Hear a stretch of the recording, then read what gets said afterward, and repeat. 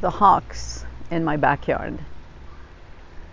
So I have a very nice backyard.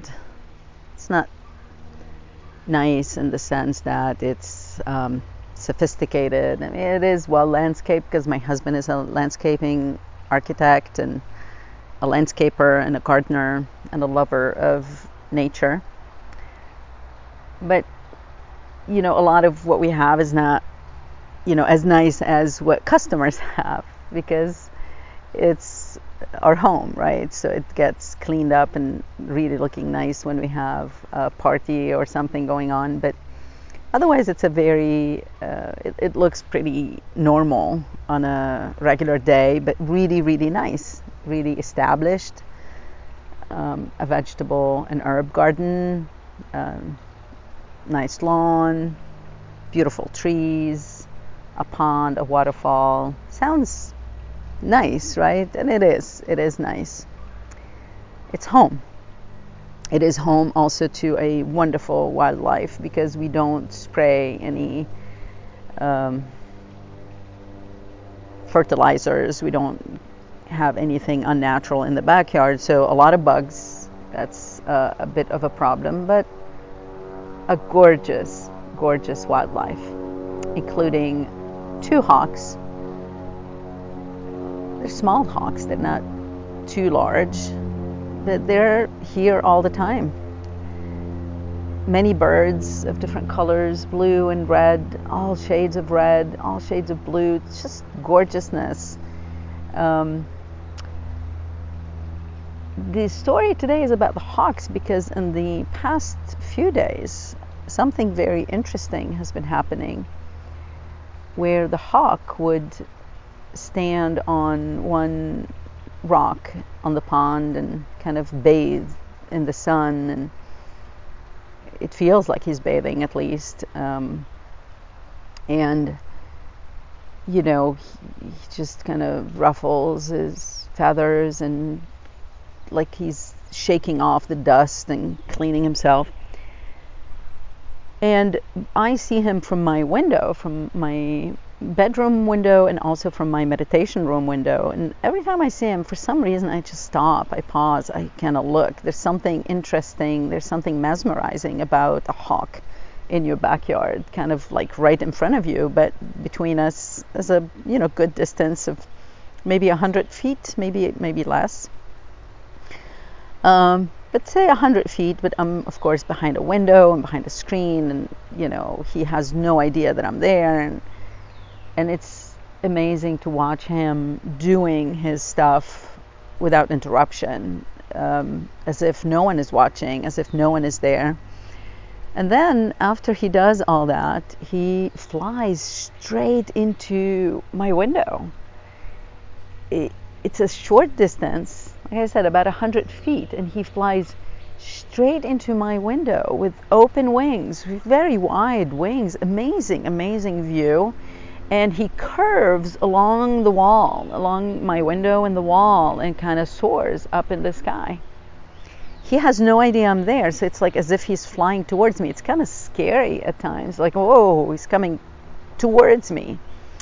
And this happened several times in the past few days that I felt I need to maybe express this somehow, talk about it, that majesty. There's a majestic thing about it, this majestic bird kind of coming to a pause, enjoying his free time, enjoying time alone. And then as if he's showing me, as if he's feeling my energy, it's like, look at my majesty, look at how great I am, how powerful, how strong, how focused.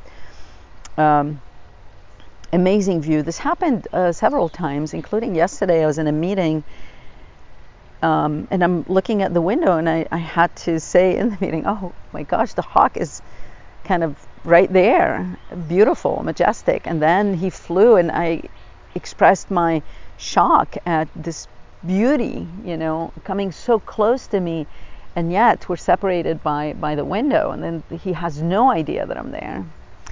And then this morning he did the same thing, exactly the same thing, but this time I watched him from the kitchen window, and I took a video of him I kind of waited and waited because it took him a long time to do his business, his bathing business, and then he flew. I didn't catch it on camera, obviously. He's much faster than I ever can catch him, but this made me think about and appreciate. I've been doing a lot of that lately, appreciating nature and what nature shows us, and we're kind of oblivious to those messages, oblivious to the beauty, the perfection, and also the vulnerability of nature. You know, hawks, birds, wild animals are vulnerable. You know, they're out there. Someone can shoot them, someone can harm them.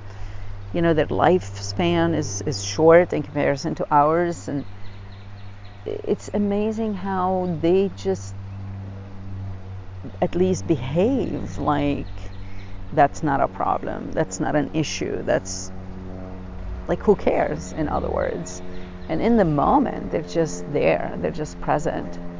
And this hawk in particular, I feel that there was a big lesson from this hawk to me, that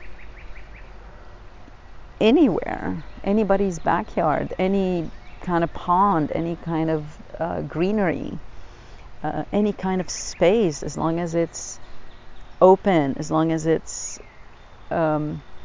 non-threatening, how about you spread your wings? How about you enjoy the space around you, and enjoy the pause, but also enjoy the movement. Also be ready to take on the world, to live your life, to do everything that you want to do. I hate to think that some birds are in captivity, some wild animals are in captivity, and I cannot even imagine that. See, right now I'm sitting here in the backyard. It's like, it's a wonderful way to coexist. The birds, when I go inside, I'll see them from the window. They're all over the place. They stop at the lamps, at the tables, at the chairs outside, at the herb stands, the herb and vegetable beds, the rocks in the pond. It's like, this is their home as much as it is mine.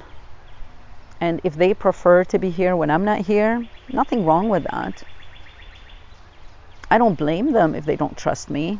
They don't come out when I'm here. Sometimes they do, but they don't get too close unless I'm feeding them, which I don't do, because I want them to know that this is their space. They can do whatever they want. I'm not trying to pet them, in other words. I'm not trying to domesticate them. I like them as they are, wild.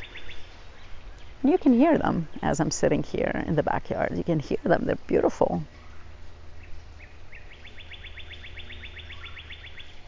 So I'm going to leave you with some sounds from my backyard.